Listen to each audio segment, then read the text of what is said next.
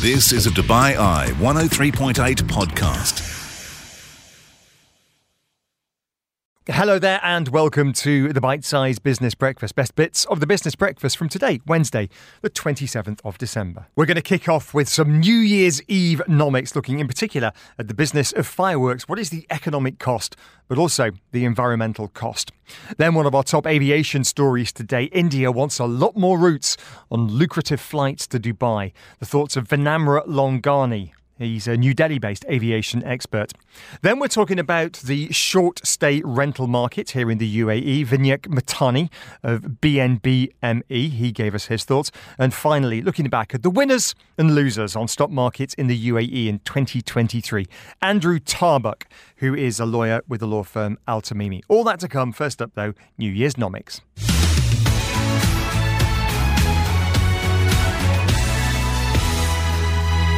Richard and Brandy with you in that very odd little week between Christmas and New Year's.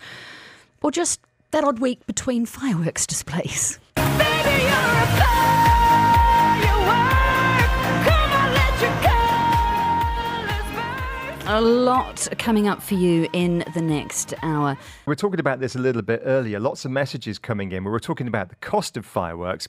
A container from Europe is about $300,000, fully loaded with fireworks. It's about half that from China.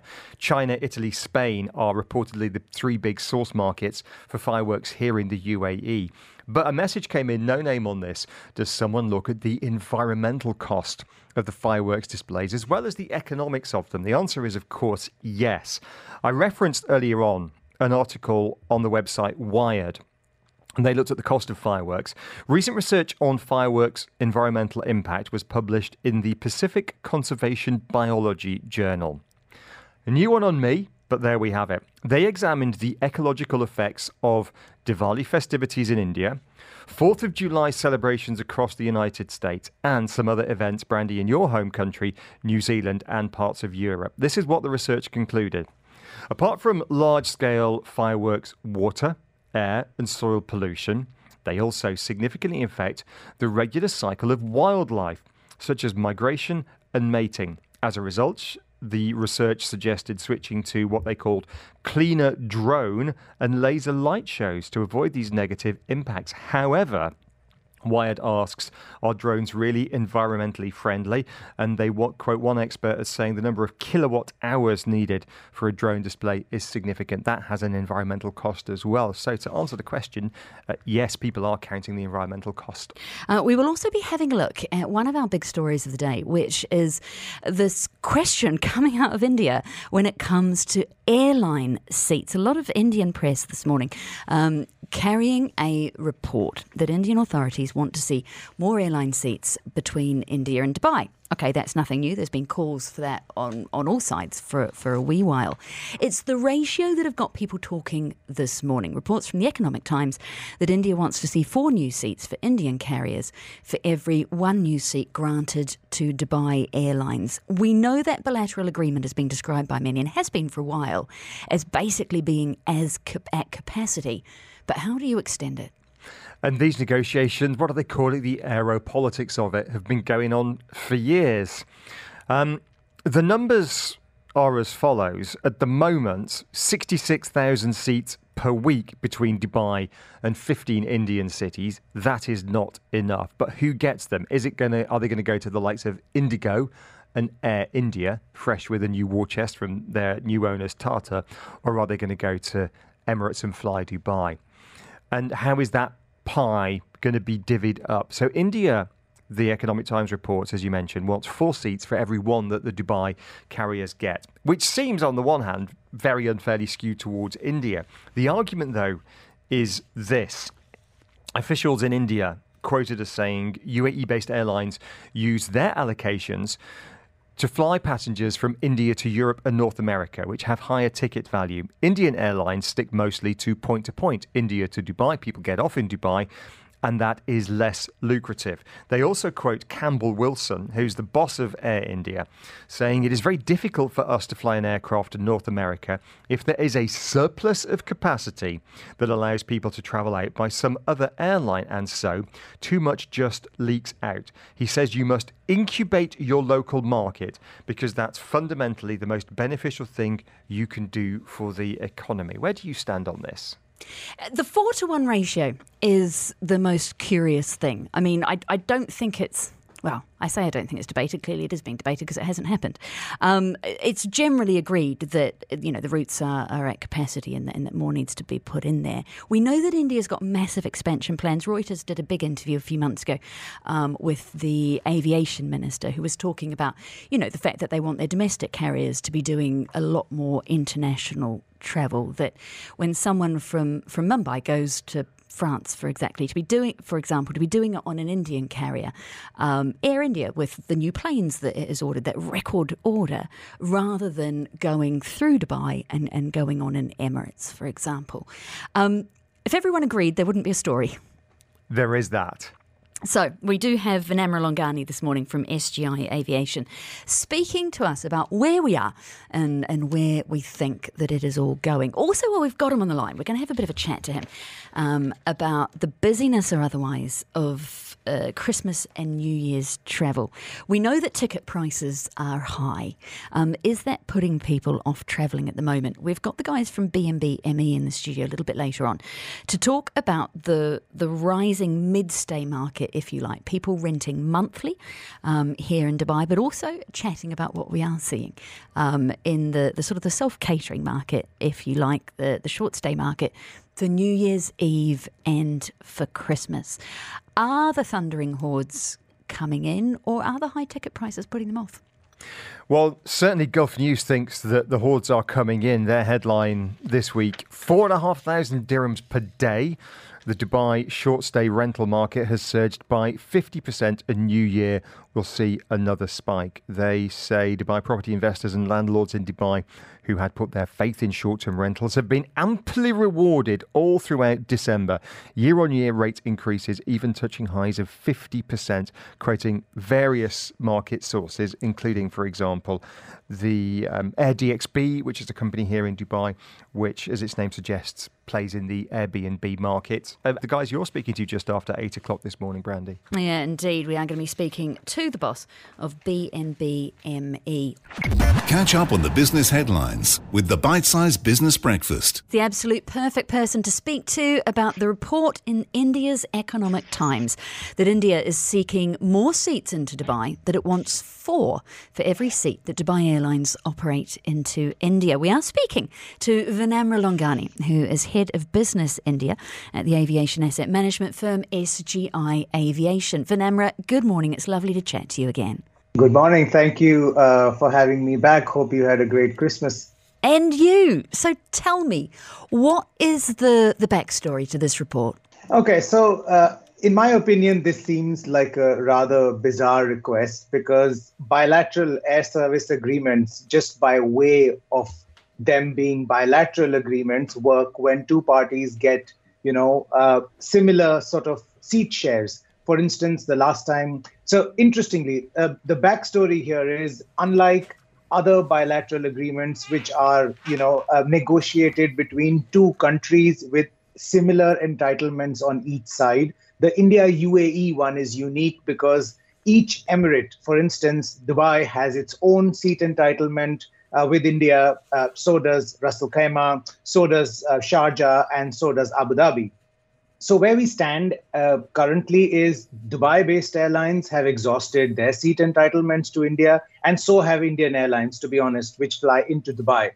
However, there are still seats available on, for instance, the Abu Dhabi bilateral. So, both airlines from both sides can continue to add flights, which I will refer to slightly later in this conversation. So as it stands, this stalemate has persisted for a while. It's been a couple of years, and every now and then, because this is such a key issue, for travelers between the two countries. I mean, the UAE now is India's third largest trading partner. We have a free trade agreement with the UAE. So this relationship between the two countries is one which is very key to both. and which is why a report like this is widely read and circulated. Now, you see, the idea of having these agreements between two countries is to promote air connectivity, which unlocks economic potential. Now, I see why India may not want to immediately jump at granting more seats in this case, because trade between India and UAE has grown irrespective. Yeah, and this bilateral seat entitlement hasn't been expanded for a couple of years now. So much so that business investment from the UAE to India continues to grow. UAE continues to attract human capital. These are things that happen with greater air ties between the two countries. But again, just to give my sort of view on this, ideally, it's great for business to have greater seats, a greater seat entitlement for India's airlines to be able to fly to Dubai too. But there are concerns, and legitimate ones, around the kind of traffic Dubai-based airlines take away from India, which is Sixth Freedom traffic onwards to other countries in Europe and America, for instance, whereas India's airlines largely carry origin and destination traffic between Dubai and India. Okay, which fits in with calls earlier this year from the Indian Aviation Minister for domestic carriers to basically up their international gain. That he wants to see, as you say, more people going from India into Europe rather than going through Dubai to do so. What does that mean for this bilateral agreement going forward? What do you expect to happen? Well, you see, given the importance of the relationship, the trade relationship between the two countries, I honestly see this seat entitlement cap to be expanded, not by as much as the Dubai Airlines would like. They've been asking for 50,000 extra seats. I don't see that happening. If at all, and when it happens, it'll be a marginal increase, because you see, India now wants to, and this is obviously the minister's vision too, for India to be a hub, for travel, and, for our airports, large airports, to be hub airports and ferry traffic, not just, from everywhere else into, these hubs in India to Europe or America, for instance, but also, have a share of, connecting traffic. Now, I'll give you an idea. For instance, Air India recently launched flights from Mumbai to Melbourne, and these flights, along with their flights from Delhi to London, they connect very well to flights from London to Australia. So you see, this resurgent Air India, where close to 500 aircraft have been ordered, they want to tap into, some of this, traffic, for instance, on the kangaroo route, as it's called. So that is probably why, this 50,000 seat requirement that, the UAE and Dubai-based airlines and the government of the UAE has constantly said we would like, may not materialize. What does it mean for the expansion of Indian airlines, though? Not just Air India, that record order, but like I've got to say it carefully, Akasa Air, for example, the new low-cost carrier, reportedly flying to Saudi, Qatar and Kuwait, but not here. For new airlines and for expansion, how do we move that forward? Well, it's not ideal for them at all. You see, Dubai is one of the markets in the UAE which is considered where people pay a premium to travel to. And that's largely because there's not enough flights, right? But it is a place where, people like to go to for tourism, for business. So there is a premium to, launching flights there and making money. So for Akasa, it's far from ideal, because they would like to fly to Dubai, but there are no seats, which they can sort of avail of. So you see, it's a bit of a tricky one. The likes of Akasa would want a share of the pie. Currently, they're not able to get it. The likes of Air India, for instance, would not want the bilateral expanded, because they're adding a fleet of brand new 350s. The first one, in fact, just arrived a couple of days ago. They'll have 5 more, a fleet of 6 by March. So they want to grow these non-stop flights between India and other parts of the world. So it's a tricky one. And of course, there is the government sort of idea of ensuring that India's airlines, call it protectionism or whatever you may, to ensure that India's airlines have an opportunity to grow non-stop flights to all parts of the world. Well, unfortunately, we have to leave it there this morning. Vinamra Longani, the head of business India at SGI Aviation, joining us this morning to talk to us about that Economic Times report that India is seeking 4 seats for every 1 seat in and out of Dubai, and an expansion to that bilateral arrangement.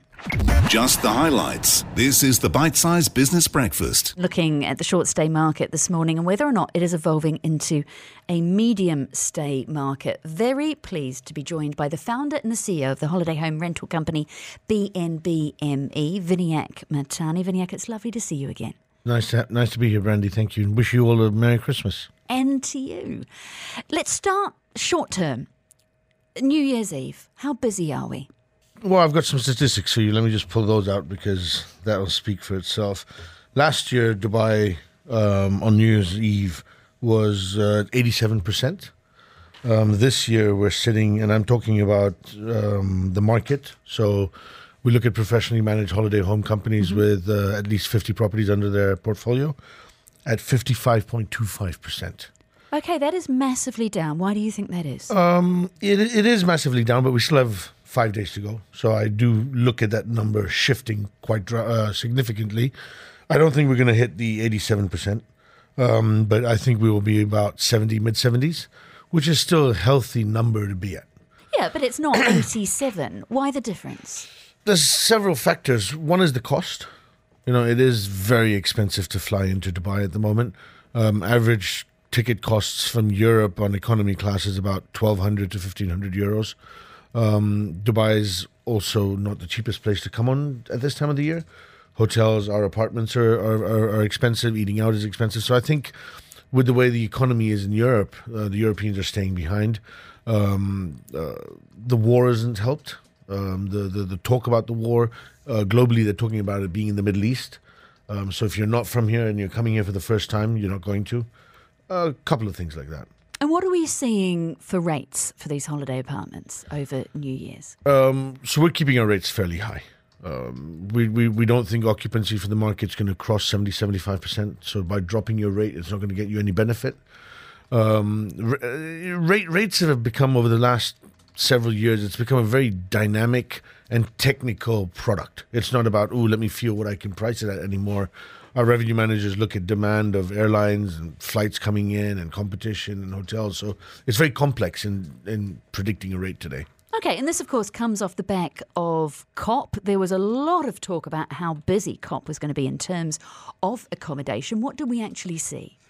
From our perspective in the market, COP didn't have a major impact for us. I know the hotels got fairly filled up, but I don't think there was enough demand to overflow and see an increase in holiday homes to spike the rates that much. Having said that, November was probably one of the best Novembers we have seen, but that's traditional. You know, historically, November is the best month of the year. Okay, well, let's look from short term to medium term. And I'm someone who has a suitcase in this fight. I've just rented by the month to fill a gap between eviction notices. Am I part of a trend? 100%, and that's a very large part of a very large part of our business today, and it's growing double digits at the moment. Give me an idea. When you say it's growing double digits, where were we sort of pre-COVID and where are we now? Under 5% pre-COVID. Of your business? Yeah, of our business. And we are today, next year we're going to aim for 30%. What kind of timeframes are we talking here? Paint a picture of what this market looks like. Right. So the short term is minimum length of stay 1 night, right? So you can check in today and you can check out tomorrow. The regulation in Dubai doesn't allow us to rent out a property for more than 3 months, right? So that anything more than 28 days to 3 months becomes what we call a corporate or mid-stay. And you get a variety of clients who are looking for this. You have people like yourself where they're either moving into another place and it's not vacant yet, or they've bought a place and it's not ready yet, so they need something stopgap. You have people moving to Dubai. You know, you've got an influx of all these people coming in with their families, and they don't know where they want to stay yet. They want to check out the marina. They want to check out the palm. They want to live downtown. They take short lets for a month at a time, decide where they want to stay, and then until they rent or buy a place. And then you have the digital nomads who just come here for 3 months, 4 months at a time, and they don't want to rent a place and take Deva and Do and all those extras, and they put it on us. Also, with us, you get an advantage is you don't have any of those utilities to pay for. Your apartment is cleaned every week. All the lamps fit into the walls. I had to put that in there, I'm sorry. But it's a service property, right? So if your AC doesn't work, we come and fix it. If your internet doesn't work, we come and fix it. If your TV blows up, we come and replace it. It's the luxury of staying in a hotel with all the facilities of a home. What is it doing to supply, though? If this is a growing market, what does it mean for the amount of stock out there?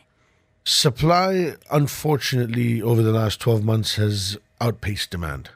You know, the number of properties that have launched in Dubai and come onto the Dubai market in 2023, I don't have the exact number, but I think it was over 12 or 15,000 new apartments. A big chunk of them have come onto the short term. And I'm talking about probably 30-40% of them. So supply has doubled over 2022. Obviously, demand hasn't doubled. So we are seeing in the short-term market a slight correction in terms of the supply and demand, which is normal in any business. And we see supply having hit its peak and starting to taper off now. And so in 2024, I think you'll see fewer properties on the short-term market, which will help the prices go back up. Right, and presumably those properties will then make their way back onto the long stay market, the traditional market? I think they'll go back onto the long stay, yeah, because the long stay market is doing very strong. However, we've been doing certain studies and models, and the short term, even at today's rate, over a 3-year period, the short term will still beat the long term, thanks to the regulation that's in place in Dubai to protect tenants in a long-term market. What are you expecting to see rate-wise happen in this medium stay market? I mean, I know firsthand it is quite competitive. Things were going within 24 hours of viewing it. It was a case of grab it or don't. What does that do to the price people are paying? What are they willing to pay for this? So I think if you take a combination of medium stay and short stay in popular areas, you will still beat the long term by 30-35% over a period of a year. For the landlords? For the landlords, yeah. So a mid-term is obviously going to be a lot more expensive than renting it yourself for the year. But presumably those looking to pop their stock onto the mid-term market, they can do so in slightly less desirable areas than the short term. You don't have to be right in the tourist heart of, I don't know, the marina or downtown. No, the midterm areas are different. So midterms, you know, places like the Greens works very well. Dubai Hills is doing very well in midterm. It's more residential than tourist. The tourists want to be in the heart of downtown. They want to be on the Palm. Somebody, for example, like yourself, you prefer to be in an area which has a nicer community, which has a park, you know, which has nice supermarkets around, somewhere where you can live. And so the communities are very different for these properties. But yes, there are secondary markets. JVC, for example, does very well for the midterm market. Thank you so much for joining us this morning. We have to leave it there, unfortunately, but we do appreciate a man who comes in with numbers. Vinayak Matani is the founder and CEO of the holiday home rental company B&B-ME, talking to us not just about the slightly subdued demand so far for this market for New Year's Eve, but also for the rise in the midterm market. Thank you very much for your time. Thank you for having me. This is the Bite Size Business Breakfast, exclusively on DubaiEye1038.com. Right, talking stock markets now. Andrew Tarbuck's in the studio. He's a partner and head of capital markets at the law firm Al Tamimi. Morning, Andrew. Good morning, Richard, and good morning, Brandy. Busy year for you and your ilk working in capital markets here in the UAE. Lots of IPOs. Bloomberg reporting this week the Middle East IPO boom set to continue in 2024, except for Turkey, is the one caveat it has. But let's look back, first of all, at the winners and losers of 2023. And can I start with the overall markets, Andrew? Because very much a tale of two cities. The Dubai markets had a cracking 2023. The main DFM index up 21%. Year to date. But Abu Dhabi, the ADX, down by 7%. What's the bigger picture story on the markets? I think you've got to look at everything in the round, and it's regional stock markets as a whole. And there's a lot of investors out there, and they're just investing on different markets. So last year the ADX did better than the DFM. This year it's the other way around. But I think what you've seen is the real comeback in the Dubai privatization process, and that's really helped the stocks on DFM. So you've seen Dubai come back really online and strongly as well. But you've got to look at the round. How's Saudi doing? How's the ADX? How's the DFM? And really the UAE and Saudi are the two real big gainers just across the board. And you're seeing just such booming activity. If we look at some of the IPOs here in Dubai over the past 12 months, one of the most high profile was Dubai Taxi, and it's done okay. The IPO just a few weeks ago was at 1 dirham 85, closing last night at 2 dirhams 14. That is a gain of 16% since its IPO. Not blockbuster, but it's done okay. How are you reading Dubai Taxi, winner or loser? I would say it's a winner. I mean, if you're an investor, you've made a buck. So, that's a positive. And when we've seen other markets where post-IPO, the performance has not been good in terms of share price. So anything that's positive has to be a good thing, surely.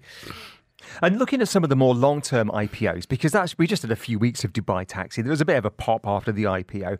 But looking at some of the others that IPO'd a while ago, Dewa, for example, which kind of kicked this whole process off a year or two ago, that's pretty much flat since its IPO. IPO'd at 2 dirhams 48, closed yesterday at 2 dirhams 45. Similarly with Tcom, the business park operator. We are in a Tcom building right now. Same story. IPO'd at 2 dirhams 67, closed yesterday at 2 dirhams 70. So flat over a couple of years or so. What do you make of those more medium-term performances? Well, I think one thing is your actual share price, but the thing that's been very, very attractive, particularly for the Dubai privatization companies, is the dividend stream. So Dewa is a classic example. Dewa actually had a special dividend declared at the end of last year, which, was, I think, sort of around about 6%. So the dividend yield that you're getting from these stocks as well is very, very strong. And that's what the long hold institutional investors are absolutely loving, because there's good, strong dividend streams. Maybe the share price, obviously, it's going to go up and down, and the performance might be flatter than people have expected. But they've been able to take cash off the table through the dividends. They're very, very profitable. In creating distributable profits, which, investors, long-hold investors love. Let's talk about Abu Dhabi. The main index in Abu Dhabi may have been down 7%, but the IPO market was very strong. Start of the year, we had ADNOC Gas. I mean, I know you as Al Tamimi, biggest law firm in the country, work on a lot of these deals, if not all of these deals. I know you worked on ADNOC Gas. Yeah. That's up 30%, 30, since its IPO, closing yesterday just over 3 dirhams a share. These ADNOC-related spin-offs do seem to be popular, don't they? Yeah, and, if I'd said, who's the biggest winners, other than obviously capital markets lawyers and investment bankers in this region, it would have to be ADNOC Gas is the real standout performer. I mean, if you had asked me 10 years ago, would the UAE have the largest IPO globally in the first half of a year? I mean, I just wouldn't have thought that was possible. And that's the performance of ADNOC Gas. I mean, it was incredible. And that it'll be the second largest IPO in the world. You're talking about NASDAQ, New York, London, Hong Kong Stock Exchange. Literally only one other company has actually done a bigger or a larger offering than that. So it's an incredibly big winner and a great story for the region. That was at the start of the year, and it's done very, very well. But just within the past couple of weeks, Brandy, I leave you for a month, Pure Health. And I know you guys covered this one. I mean, that's been, it listed a week ago at 3 dirhams 26. Closed yesterday at 6 dirhams. That's almost doubled in a week, Andrew. And that's in a really interesting sector. So the sort of healthcare sector, because the real, I was going to pick a sector, it would be a tech, particularly AI related stock. So Presight was incredible. That ended up I think it was the first week, it was 143% up on its IPO price. Pure health, obviously, investors are loving that sort of healthcare asset class, and it's a nice sector. But I mean that post IPO performance is incredible. I mean it's very, very strong. But let's see where it is in a year, and hopefully the markets will still keep going up. So it's incredible, really. But of course, people haven't made that much money. It seems ridiculous that they haven't, because it was so heavily oversubscribed that your allocation was so small, even if you bought into it. Even if you leveraged yourself, you got such a tiny allocation. Yeah, and look, it's not in my nature to talk about the losers per se, but, one of the things that I think has been a bit of a feature with this oversubscriptions and, the institutional investors that are coming in from all over the world to invest in the IPOs here, what that has meant is that the retail investors got a little bit squeezed in terms of the actual amount of shares that they can take up on these IPOs. And because it's all pre-funded, you see the cash going into a bank account, and you've got to put a lot of cash in to get a small allocation back. So, one thing I would love to see more of is actual allocations towards retail investors. I think that would be a really improved feature for 2024. Well, let's bring in one retail investor now. Brandy Scott, you bought into DEWA, didn't you? Which has kicked off the privatisation drive here in the UAE. It's pretty much flat since you bought it, a couple of years ago now? It is, but I get the excitement, like small Christmas presents throughout the year, of constantly not just getting the biannual dividends, but from a couple of the stocks getting surprise dividends, which is a nice text message to receive. What I want to know, Andrew, is what can we look forward to next? And that is a tricky question for you, because you will be working on some of the upcoming IPOs. But what can you tell us? Yeah, so it's very much in the market, which is the continuation of the Dubai privatization process. So you saw Dubai taxis, but parking is slated to come through in 2024, so that will continue. I think watch down in Abu Dhabi, tech-related stocks. You saw Bayanat at the end of 2022, Presight the start of this year. You might see sort of something coming out in the tech space. Education, retail. Spinneys and Lulu on the block we read. Yeah, the retail sector is looking interesting. But it would be really interesting to see what their equity story is. Because obviously Lulu, we know, real estate, and there's lots of branches and outlets. But will there be a tech spin as to what they're trying to do, for their business plan? Is it going to be tech related? So that's going to be a feature, I think, the sort of the onus on tech and how that will perform. Because, you saw NASDAQ. NASDAQ is up 45%, I think, and that's really based on the tech stocks from this year. Andrew, we'll let you go. You've got a week off between Christmas and New Year, but Tuesday morning is going to be back to the grindstone for you and the corporate finance lawyers and bankers. Andrew Tarbuck of Al-Tamimi, appreciate your time. Thanks so much, Richard. You've been listening to a Dubai Eye 103.8 podcast. To enjoy lots more from Dubai Eye in the United Arab Emirates, just go to DubaiEye1038.com or find them wherever you normally get your podcasts.